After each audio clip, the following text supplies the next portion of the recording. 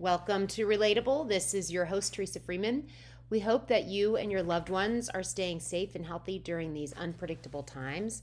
I know many are struggling right now, either financially or perhaps you have concerns about a loved one who might be lonely or not well, or you yourself might be having issues or challenges. If you need help, please ask for it, whether it's from a friend or perhaps even seek counseling. There are a lot of great options out there and resources available to you. The team at Relatable is sending you lots of positive energy and hope that you enjoy this Thanksgiving week. We are grateful for the opportunity to share this podcast with you. And I'm grateful for my next guest, Heather Friedland. She is one of my dearest friends of 30 years. She has an incredible career journey.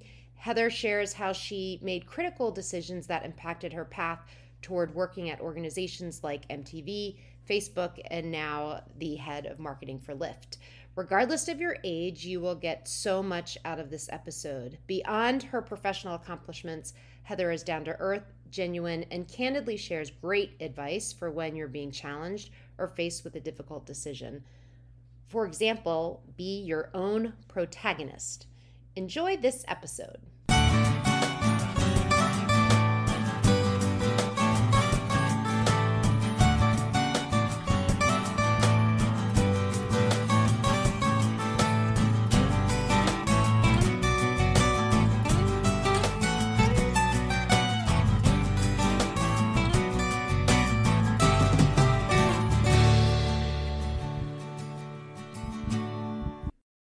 Let's start with talking about your current role and what you do and talk about a day in the life.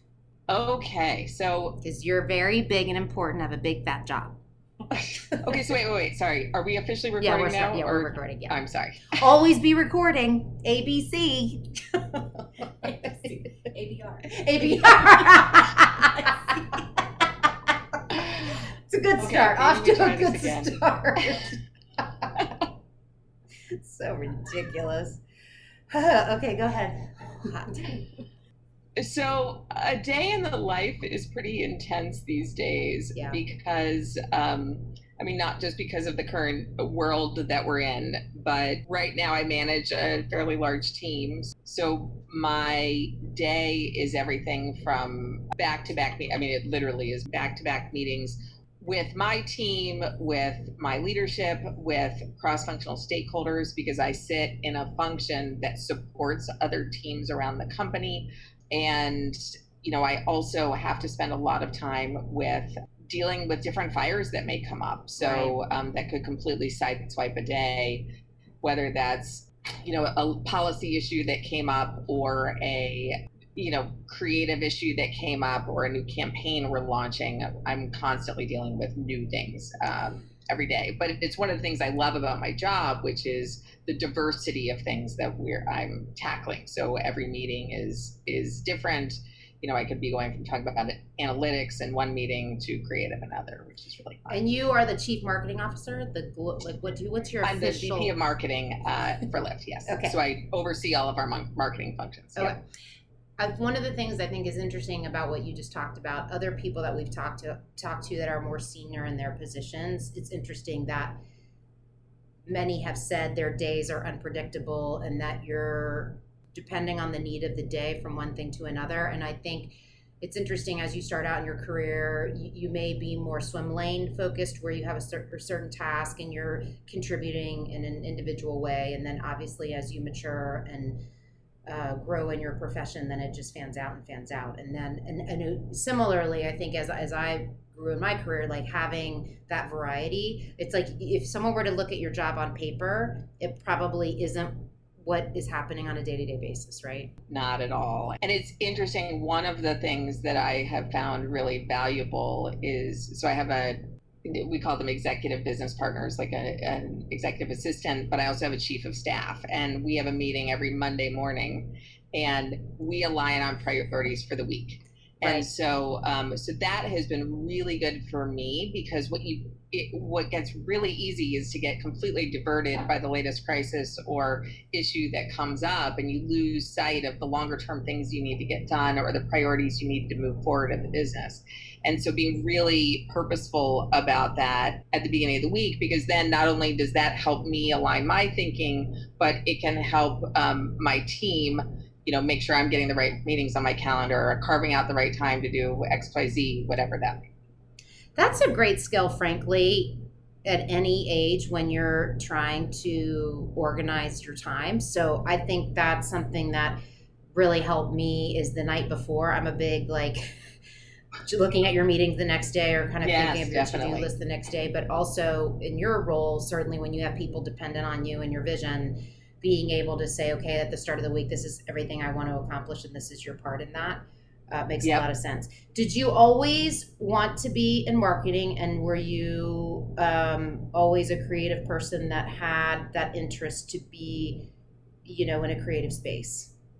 Yeah, I mean, it's super interesting because I think one of the things I'm so grateful for is that pretty early on, my parents, recommended that I follow different passions and that I pursue different job opportunities that would help me explore that. So even in high school, my first job was working as a graphic design assistant for a family friend who had her own studio, because they knew I loved art and all of that. And so then when I went through college, I was also interested in politics and government and things like that. So I kind of dipped my toe in different things to try things on for size and to see what I really liked. And so, I worked first as a graphic designer, then I worked on Capitol Hill, and then I worked for a PR firm. And then that really, each of those experiences helped me kind of collect little pieces of the puzzle of what I really enjoyed doing, so that by the time I got out of college, I felt pretty well positioned to make decisions about what I wanted to do longer term. So that was really helpful. But I also think that, I got great advice when I was in my mid to late 20s, I think, which was, have a long-term vision that can change. And once I kind of found my way into marketing and the piece of marketing that I liked, once I had that long-term vision, which was to become a CMO, start gathering more of those experiences along your career so that you can be really purposeful about those decisions. So for example, knowing that I wanted my career to go on as a CMO, that helped me form my decision, and this isn't necessary, but to go to business school. So I got more of a quantitative background. It also, I was on the agency side, the ad agency side for a while, but I also knew that getting more exposure to media and how to buy and plan media was really important. I also knew that getting more exposure to a sales organization, because marketing is often tied to sales. So I use that to drive decisions to go work for Viacom and to work in a sales organization in supporting them and helping things through. So I kind of gathered each of these pieces along the way because I had that long-term vision in place of what I wanted to do, and all those things became building blocks. How did you know to do that? So was that the advice that someone gave you, or were you someone that was reading a lot and gaining knowledge? Like, you're obviously in this space and you're seeing the different components of this business. And so if you do have that CMO goal, but I am interested as a 25 something or even a 30 something, it's hard to know that far ahead, I need all these different pieces that are going to eventually, it's so easy now sitting where you are to look back and be like, yes, it was this great path that led me. So how did you know to pick those things?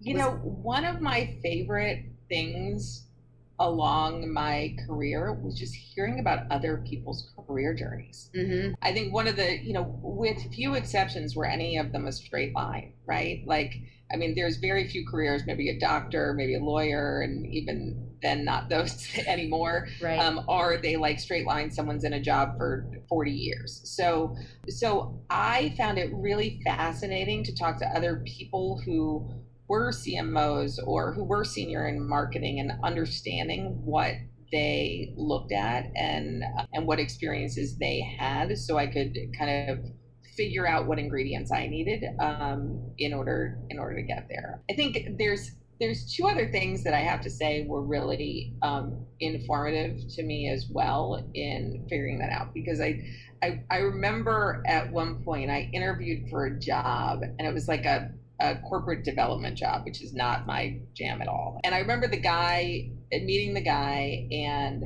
he was great. We had a great conversation. He's like, listen, I know 100% you can do this job. And then he said, but I can tell you're not going to get passionate and fired up about it. And inherently, people who are passionate and fired up and want to learn more are going to do better in their jobs. Right. And I'm going to challenge you and say, you know what, I could give you this job, but do you want this job? And would it get you excited every morning when you woke up? And that was like a really powerful thing for me to hear, because, and I think there's a ton of studies that show this, like the more interested and excited you get about something, the more you want to learn, the more you want to grow. And so for me, that was a really important moment in my own that helped inform a lot of my thought process of like, wow, what am I going to get energized about?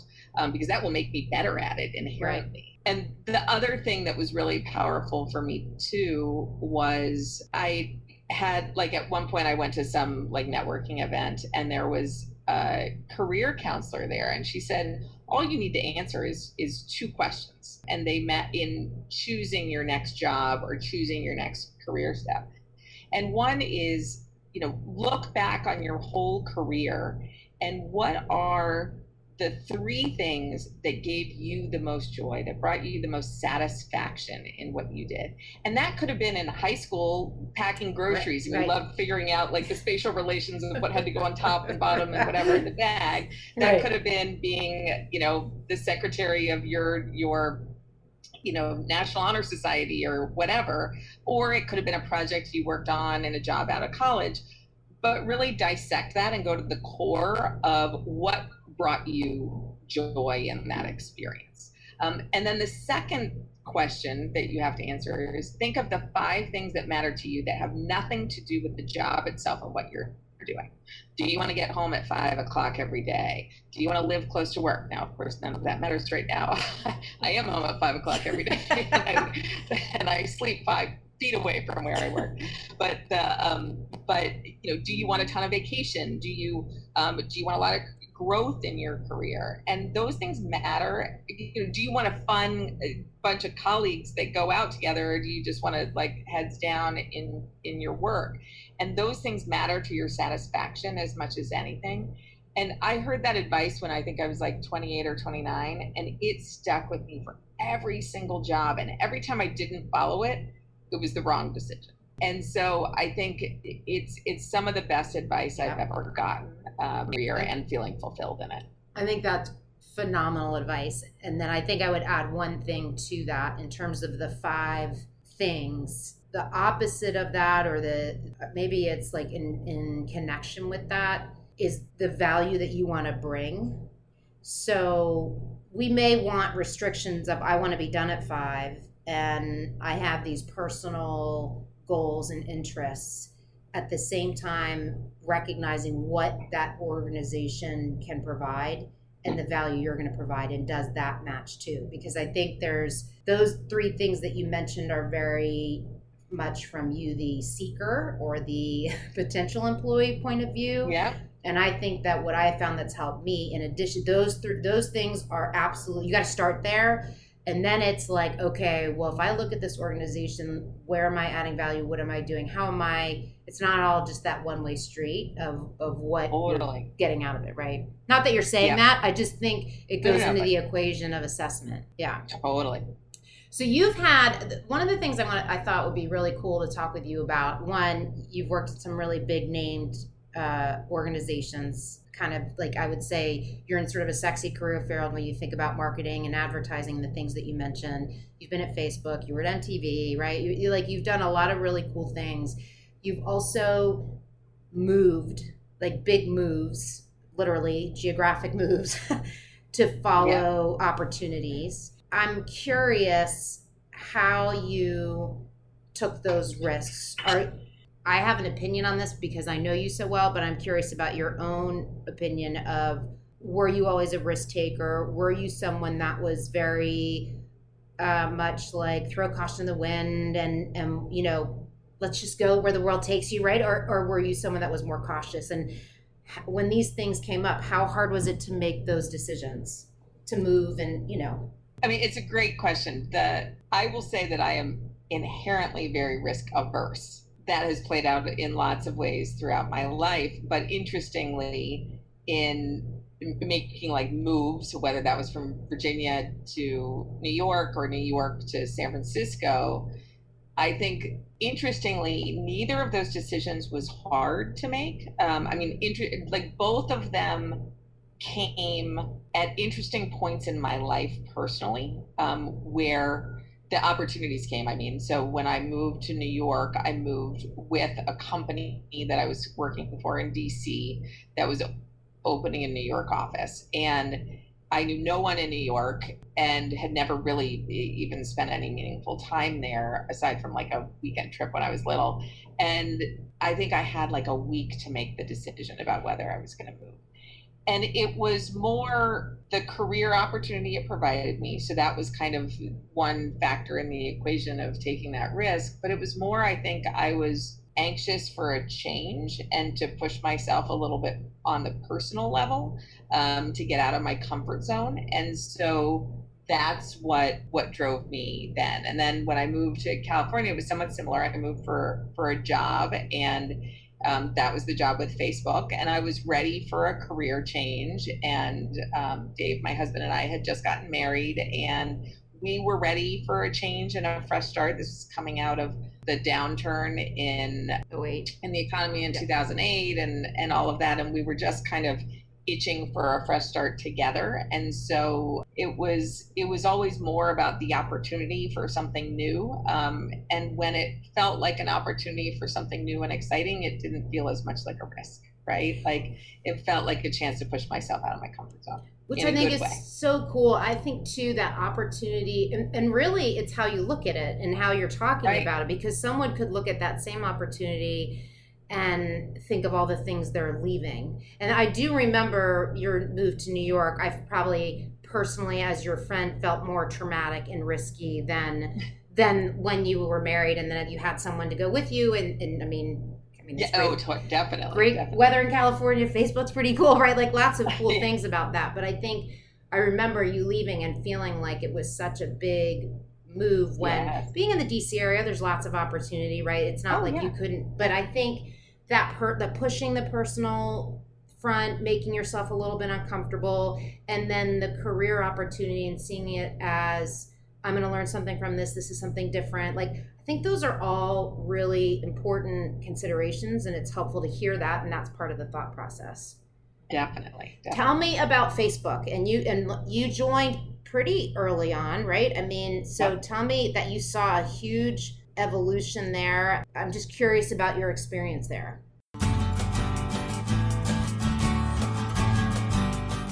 Relatable is sponsored by Teresa Freeman Associates, your one-stop shop for soft skills development, speaking, coaching, and workshops. If you'd like to hire Teresa, visit www.teresafreemanassociates.com for more information. Yeah, so I joined in late 2011. The company went public in 2012, in June of that year. And it was a wild ride. When I started, there were about 2,000 people there. When I left, there were 35,000 people there. That's crazy. And, I have to say, it was an incredible company to work for on many, many levels. I think the skills that I gained there as a leader, as a manager, as a marketer were kind of second to none. And I think, it's so interesting. They often say when you're choosing like a business school, choose it based on the network that you will get of the alumni and your fellow students when you graduate. But like the network that I gained out of Facebook because of the caliber of people who worked there is like has been really second to none. But I have to say that I learned so much there too, because it was such a fast-paced culture. It was going from kind of more traditional companies to, Silicon Valley, high tech, move fast. Everything is open floor plan versus, big office, all that stuff. And it was definitely a culture shock. But it was such a powerful move for me in terms of both advancing my career, but also in growing as a person and broadening my worldview. It was a global role, so I was traveling around the world. I learned how to manage teams in different cultures, how to unify local teams. I learned that any role requires operational skills, no matter if you're in marketing or operations. Right. And I think one of the biggest things I also learned was how to really think about scale, because when you're scaling, growing that quickly, you really have to think about, the way you did things, in 2011 is not the way you do things when you have 1 billion people on the platform, which, was not the case when I joined, for example. So, and when you add Instagram and WhatsApp and Messenger, all as well. So it was a wild ride, but I loved every minute of it. Given that it was so successful, and how long were you there? I was there 7.5 years. Yeah. What drove your decision to leave? I mean, it's interesting. I think it was really a couple things. I remember, so my boss announced she was leaving a little more than a year before I left. And I remember doing some soul searching, and I kind of had one hard realization that I probably would not get her job if I applied for it. And two, the more introspective realization that I didn't actually want her job. And that was a real eye-opener for me, because for someone who's career-oriented and aggressive about managing your career, it's like you always think, okay, I'm going to the next level, And I was like, wow, I don't know that I want to be at the next level. And at the same time, the company was so big at that point. It was harder to get things done. It, took more time, more stakeholders, all of that. And I also had kind of gotten away from some of the core role that I played when I first started. And so what I said was, listen, I don't have to leave now. But what I am going to do is go on a year journey of exploration. I actually think I may have even said 2 years, because I wanted to really take my time to figure out what I wanted to do next. And so I just talked to a ton of people. I got calls from headhunters and opportunities for jobs. And so I just talked to people, and I used that as a way to find my way into the criteria for my next job. And that was really powerful to do that level of research, because it helped me realize, and kind of going back to those 2 questions I mentioned before about what's really important to you and what you really enjoy doing, it helped me zone in on, okay, what vertical do I want to work in? What stage of company do I want to work in? Do I want to work for a big one? Do I want to go back to the size of company or level of maturity that like Facebook was when I started, when I was at my happiest there? What size of team did I want to manage? What type of function within marketing? What was important culturally about the company?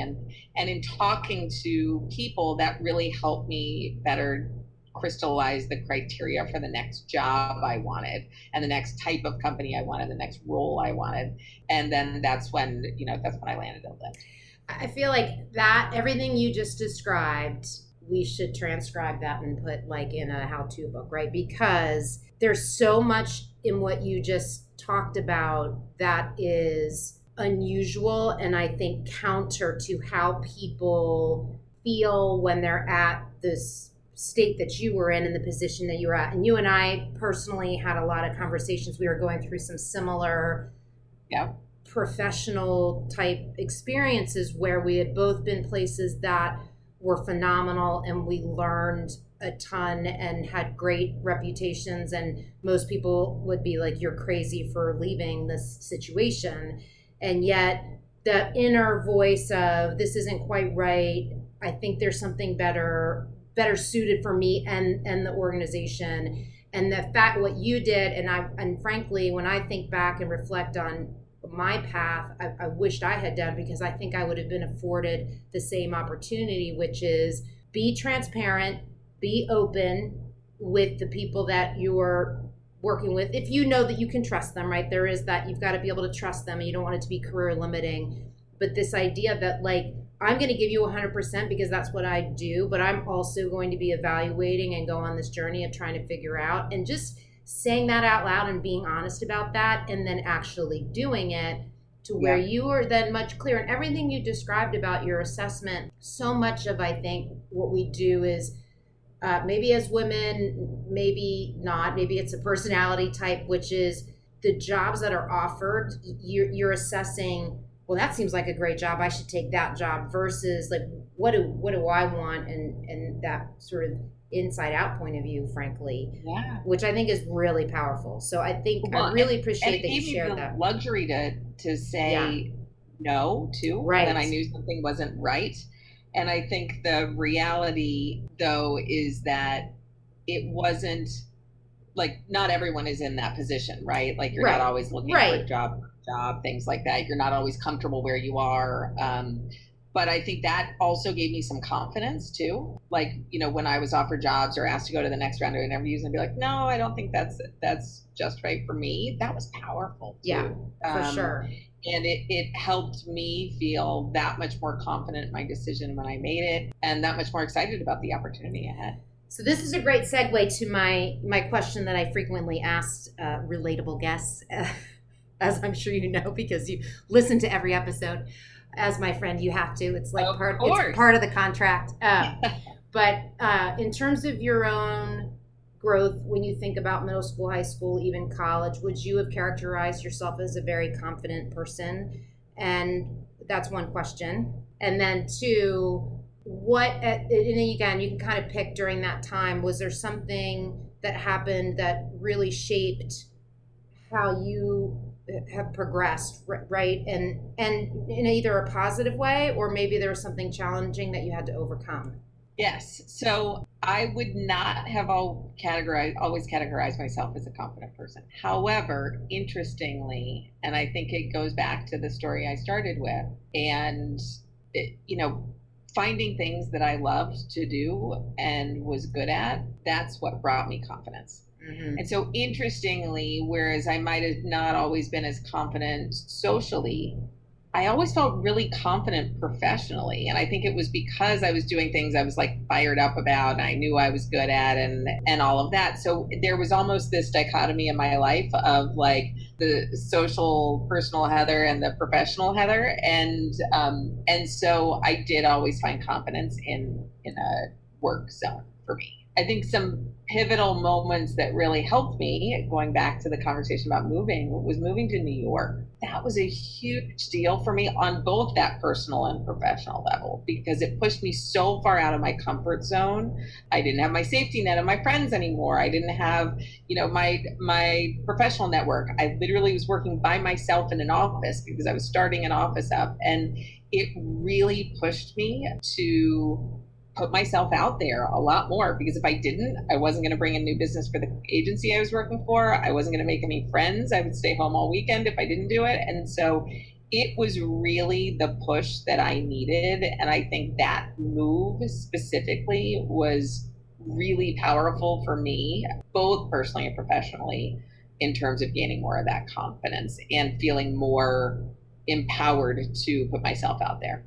And I think you could not have predicted, I think this is a really important piece about these kind of moves and making these kind of decisions. You could not have predicted it would be successful or it would be unsuccessful. Like, part of that experience is you are taking a leap. You just don't know the outcome. And I think for a lot of people, they're hamstrung by the idea that they don't know the outcome, or they can't see it or visualize it. And really for you, given where you were in your career, I think it was, you knew you had skills, you knew you were smart, you knew you were capable, but really what they were asking you to do was a big ask. And it's like, well, I guess I'm just going to roll with it and try.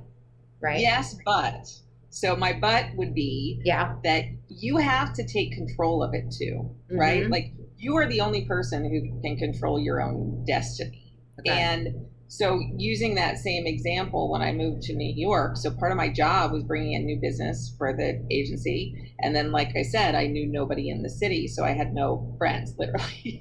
And so one of the things that I did was say, okay, if I've got to bring in new business, I've got a network. I went to like every single freaking networking session for people in marketing and PR and the industries I was working in. But then ultimately, I went to like an alumni networking thing for UVA in New York and started talking to a few other women, and we're saying, there were a lot of networking organizations for people in your same industry, but I was trying to network with people outside my industry so that I could bring in new business, right? Like I would just go meet the competition if I went to these networking events. So I actually met two other women at this alumni networking group for UVA, and we decided to found a women's networking organization. We saw that, women at our age, and at the time I was 28 or 29, didn't have a ton of, like, in that kind of early to mid stage in their career, didn't have a lot of that support and infrastructure. And so we started it with UVA alum, but we shared space in New York, like the broader UVA Alumni Club shared space with Yale and Duke. And so we said, okay, let's bring their alumni clubs in, and ultimately grew it to an organization of over 1,000 women in New York. And those women are, cool. Became friends of mine to this day, clients of mine, and what have you. And so that's one example too of, like, if I just moved to New York and been like, here I am, and resigned myself to the life that I moved up in there, which was with no friends and no clients, then that I would not have created the destiny that I did by creating that organization. And so it was a super powerful learning to me that you have to take control of it yourself too. Well, and you just sparked this question as you were talking, which I don't know that I've ever asked you this, but making that move and being so, I would say you were definitely, and you mentioned this earlier, career-minded, career-focused, like you were leaning in hard on that. Back, on the ranch at home, a lot of people were getting married, a lot of people were advancing their families. You were in a very different place. Tell me if that was hard, if that was even something you considered. And then, we talked a little bit about before we started recording, but maybe just talking about how you progressed personally and with your family, given your, the focus of career, and how that's been for you. I mean, it's interesting, and you obviously know this, but I didn't get married until I was 39. A lot of frogs. What? You had to kiss a lot of frogs. Exactly. And it was super interesting because I was watching all my friends get married and dating people seriously, and I was more often than not the person who was at the office till 11. This predated laptops. You had to be at the office at 11 if you wanted to get work done. And it was I would say not a conscious choice I made, but it was the easy choice to make because I felt satisfied and confident at work. So I threw myself in there. Right. It was hard personally, not seeing that part of my life progress. And that was challenging and definitely upsetting. But at the same time, I wouldn't change a thing about where I am now, both career-wise or personally. And I think what's also pretty amazing when you think about it is I'm such a big believer, this of like everything happens for a reason and all of that. But I think in a weird way, like back to your point about kind of career progression, because I was able to because I wasn't married, I didn't have kids early on, I think I was able to lean in a lot harder on my career and progress more quickly, make bigger risks. It's a lot easier to move to another city when you don't have a family or don't have someone tethered to you. And so I think there was something kind of liberating about having that freedom that I think it helped accelerate my career at the same time. And now I'm thrilled that I have both, but it was hard during that time to feel like I was kind of missing that piece. And then once you did start having kids and you have this push-pull of, I mean, I know for me personally, very similarly, it was kind of hard driving and hard hitting, and that was where I got a lot of my confidence was at work. And then starting to have kids was very complicated for me personally around, you can't stay till 11 and there are other people that need you. And I feel like in some ways, me even asking you this, it's like women get this asked all the time, but I still think a lot of women face this, and men too. It's not just singular to women, but how has that transition been for you in terms of figuring that out, in terms of the priorities? It's interesting. So I had my two kids who are now 4 and 6 when I was 43 and 44. Right. Seems somewhat unlikely and impossible. Thank you, modern medicine. And when I had my son, I went away on maternity leave. And when I was on maternity leave, my boss at the time left. And, you know, as is inevitable around Silicon Valley, where things move fast, there was, big reorgs when I came back, and because I had a new boss, and I came back to a totally different role than I started in. And it was pretty earth-shattering to me. And it was earth-shattering to me because I was someone who had always placed so much of my identity or derived so much of my identity from being like a leader professionally, and then to all of a sudden feel like my role had been diminished or changed due to something that was completely out of my control. At the same time, trying to establish who I was as a mother and as someone who was trying to literally keep a 4-month-old alive every day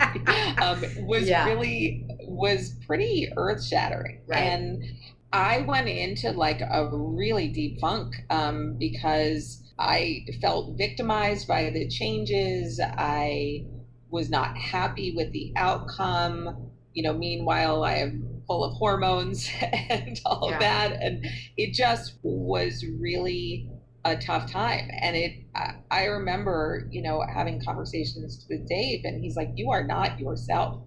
You are not a happy, positive person. You are bringing this angst and anxiety with you home. And it really struck me because that's not who I wanted to be as a mother. I didn't want to be this anxious, upset, depressed person for my child. That wasn't the behavior I wanted to model. I didn't want to be a bad partner to my husband, and both as a parent and as a spouse. And it was a really hard time for me. And I remember, I have had a real shift in my thinking, which was, okay, you can do two things. And it kind of goes back to what I was saying of like being the master of your own destiny and feeling in control. Like, you have two options when something bad happens to you or when you take a different turn in your career. One is you can be the victim or you can be the protagonist. If you shift your thinking from like, oh, woe is me, this happened to me, versus how do I control my destiny? How do I take ownership of the outcome? And instead saying, how do I take this challenge and learn as much as I possibly can instead of take this challenge and feel beat up, was really powerful. I learned this amazing equation, which has really struck me, and I use it a lot. And it's E plus R equals O. Everything in life kind of boils down to this. E is event. An event can happen. It can be a good event, a bad event, but there is an outcome to every event, right? What informs that outcome is your reaction to it. So event plus reaction equals outcome. And so if your reaction to a negative event is to play the victim and to feel defeated, then the outcome is going to be, you're going to be miserable. You'll probably not succeed professionally. Right. But if your reaction is, screw this, I'm going to take control, I'm going to learn what I can, I'm going to make a change, I'm going to drive a better outcome, then the outcome's going to be great. If you'd like to advertise with Relatable, please email us at info@tfreemanassociates.com. Yeah. And again, it is always in your control. And that was so powerful for me to learn. And I learned it way too late in life. Well, I think it'd be fair to say that there have been periods in your life where that was not the choice you made, right? Where, and yes. I'm not saying this to be targeted at you, both of us in conversation, but there are times when that's the other thing I think it's important to point out in terms of your story, which is like, yes, you've had amazing opportunities and you've had great success, but it has not been without struggle, hardship, and down times. And so the fact that you're so honestly and openly sharing some of these really, I would say, core, deep, ideas and philosophies, but also just being really open about your own experiences, I think is so helpful to other people.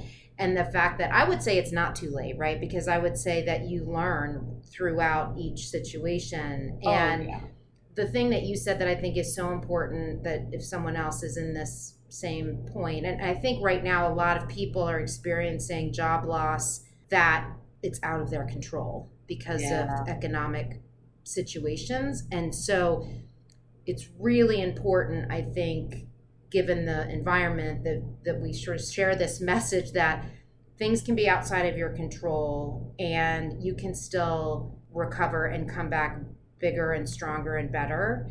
And that there are these different opportunities that show up when you least expect them. And you and I, as people who are both very much defined by that career success, it's like you hold on too tight to anything. The universe or God or whoever you believe in shows you, don't hold on so tight, because it's this illusion. And so for me personally, and I think to you, it's like there's so much else out there to build your confidence and to build feelings of positiveness and joy. And so the way you described it, I think is great. And I think it's helpful for people to hear that. Yeah. Sure. I mean, it's so true. Like that was not how I always was. And as I mentioned, it was not a happy time in my life before I came to that realization at that moment. And I think it is just, and it's not always immediate, right? Like you can't decide I'm going to be happy about this really bad thing that happened to me. Right. And everything's just going to turn out fine. And, it's not that easy. It's not black and white, and it is a journey, and it does take work, right? Like it takes emotional work to kind of pull yourself up by the bootstraps on like emotionally, and have the energy and to think differently or think more positively. But then it also takes actual work. If you're the protagonist, you're taking action. Right. You're not just sitting there letting things happen to you. And so that's the other piece of that too, is it's both emotional and actual work that needs to come with that. A couple of more questions. Let's talk about now, given everything you just said, what, if anything, do you do now that you're an experienced soul around practices, rituals, habits? What are things that you have found that position you to be successful? Anything that you do routinely that you could say, this has really helped me find that? I try to be I don't always succeed, but I try to be purposeful about my time with my family in the evenings. And I'm actually grateful for this time of working at home where that is easier. I don't have an hour commute now each way and all of that, and try and be focused on them when I can't be. I'm not always successful, and I can't beat myself up about that, but it is important to me. I think one thing that has not always been important to me, but that I have learned is a key ingredient to my mental well-being is exercise. And I have gone through, as you know, phases where I do and I don't. And I am always a happier person when I do. Even right now when that's hard, I mean, because of all that's happened this year in the world, I have been literally working, 80-hour weeks pretty much since March. And it's been really intense, which means sometimes that it's harder to find time to exercise. I've just found, like, I literally often walk 8 miles a day on conference calls so that I'm getting out of the house. I'm getting vitamin D from the sun. Yeah. I'm moving things. I'm getting a different change of scenery. Right. Huge at this moment in time. And that gives me a fresh outlook and fresh perspective. And by the way, walking, there's scientific evidence that your brain processes better while you are walking. And so that's been like super key right now to my mental health and well-being, particularly at this point in time. Love it. Thank you for those secrets. Yes. So you know that I am super passionate about soft skills and that I am on this crusade to help develop young talent and those people that are early in their careers. And so as someone who has led big teams and you've managed your own career quite successfully, it's a tough one, but I'm curious if you had to pick what is maybe one or two soft skills that you believe are critical to success in business. And when I talk about soft skills, I'm talking about communication, active listening, influence, collaboration, even presentation skills, those things that are not so much the hardcore technical skills. Yep. I mean, I'd say the two things that come to mind most in that is, I'll take your communication point, but double click on it and shift that to storytelling. Mm-hmm. I think, and I don't think this is unique to marketing, but I think it is particularly important in marketing, is being able to tell a compelling story about the point you were trying to make to persuade someone is really, really valuable. And by the way, storytelling is not like I'm telling, once upon a time, like I do with my kids at night. Right. Storytelling is, how do I build a case for something in a way that connects with people at a human level, that brings data into it if I need to, that builds a compelling case for what I'm trying to do that people can connect with both emotionally and rationally. And so I think that has been really powerful. And whether that comes in the form of a presentation or a presentation, like a deck I'm writing or a document I'm writing, or literally a advertising campaign I'm developing, storytelling is really, really powerful in terms of being effective in convincing people of things. And then the second thing I would say is really collaboration and partnership, particularly in marketing, which is an incredibly cross-functional skill, but frankly, in any job, you can't get anything done by yourself, and particularly in today's day and age. And I think what's required in collaboration is, I think two things have been really valuable to me in reframing my mindset around collaboration. One is having deep empathy for where the other person is coming from. Don't see another team or another individual as different or what have you. Everyone, or as the enemy or what have you, everyone is going through their own stuff. And whether that's personally or professionally or what have you, and just having empathy and understanding, like, as much as you're going through, they are as well. And there may be a lot of that you don't even know about, that doesn't even boil to the surface, and having that empathy. And that, I find often it really helps build trust. And then the other thing is, particularly when you're working with people of different teams, and often in business, there are contentious conversations and decisions and debates that have to come to light. But I found it to be really, really powerful.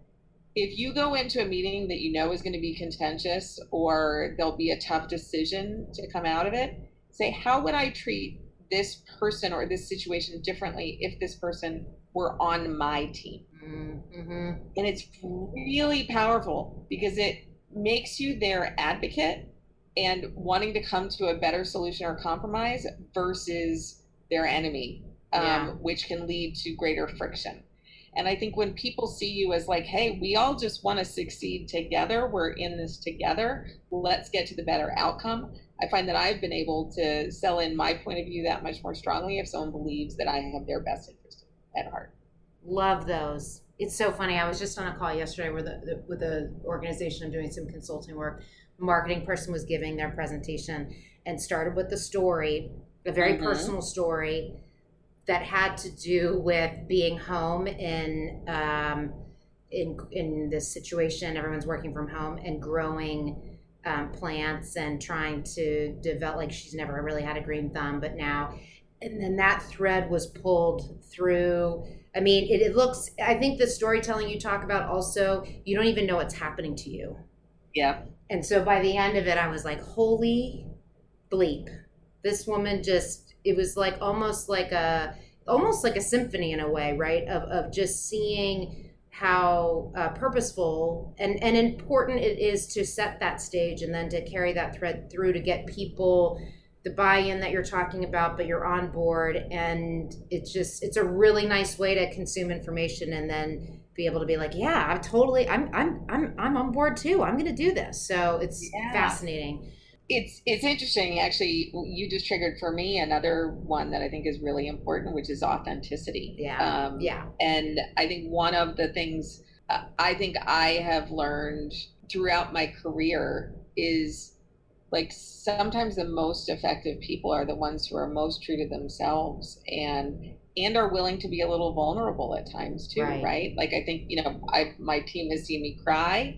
My team has heard me talk about my own struggles with juggling childcare during this crazy time. My team has seen me struggle through things. And I think that, again, helps build that trust. And I think, oftentimes people have their kind of work persona and their personal persona. And it's like, it's too much a part of who I am to separate the two. And it's just, it's humanity, right? I mean, really, at the end of the day, we're all just humans. So it's like, I think that was a huge lesson I learned too. I used to think I had to be a certain way to be a leader, that there was I had to be stoic and I had to seem like I had all my stuff together and I had to be like this pillar of strength. And then the more vulnerable I became, people were like, this is so refreshing. And I created so much more followership that way than if I had just stayed that way. So last question is, and maybe touched on it a little bit already,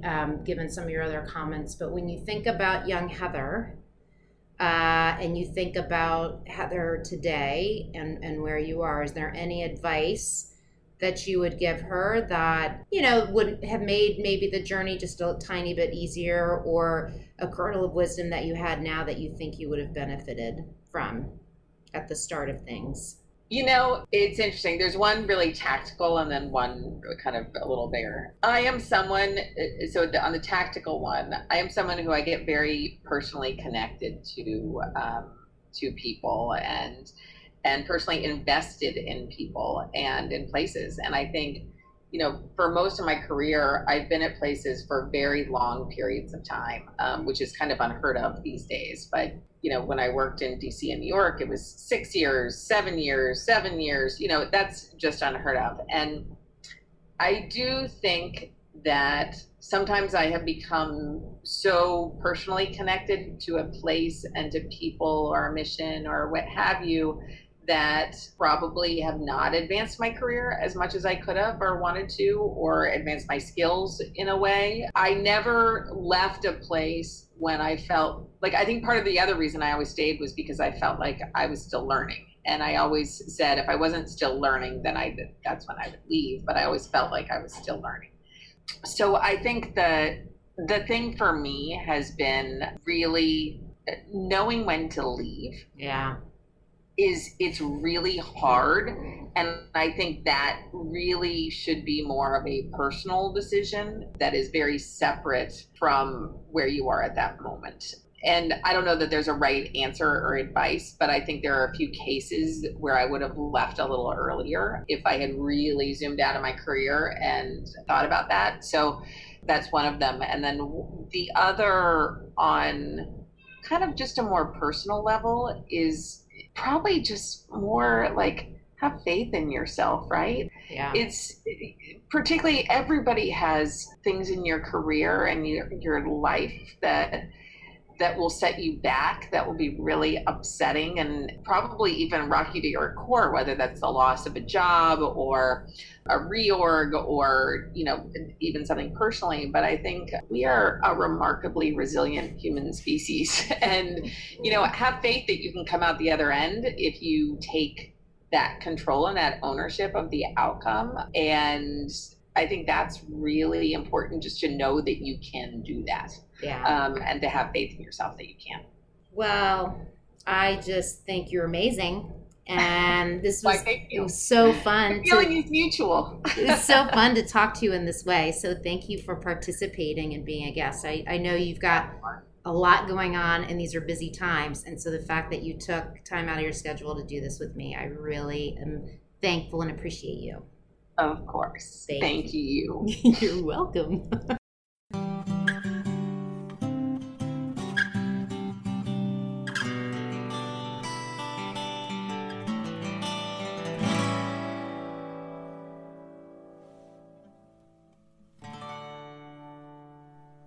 Heather, we are just so fortunate to hear your story. Even though we've known each other for a long time, I still learned so much from you and our conversation. From finding what you love and being passionate, to working through disappointment and unhappy times, to being your authentic self. Such a great combination of being thoughtful and philosophical and bringing some great tactical advice as well. As always, a big thank you to Missy, the producer on this episode. A reminder, if you like this discussion, please subscribe, leave comments, and rate Relatable. We can be found on most streaming platforms. Until next time, this is Teresa Freeman with Relatable.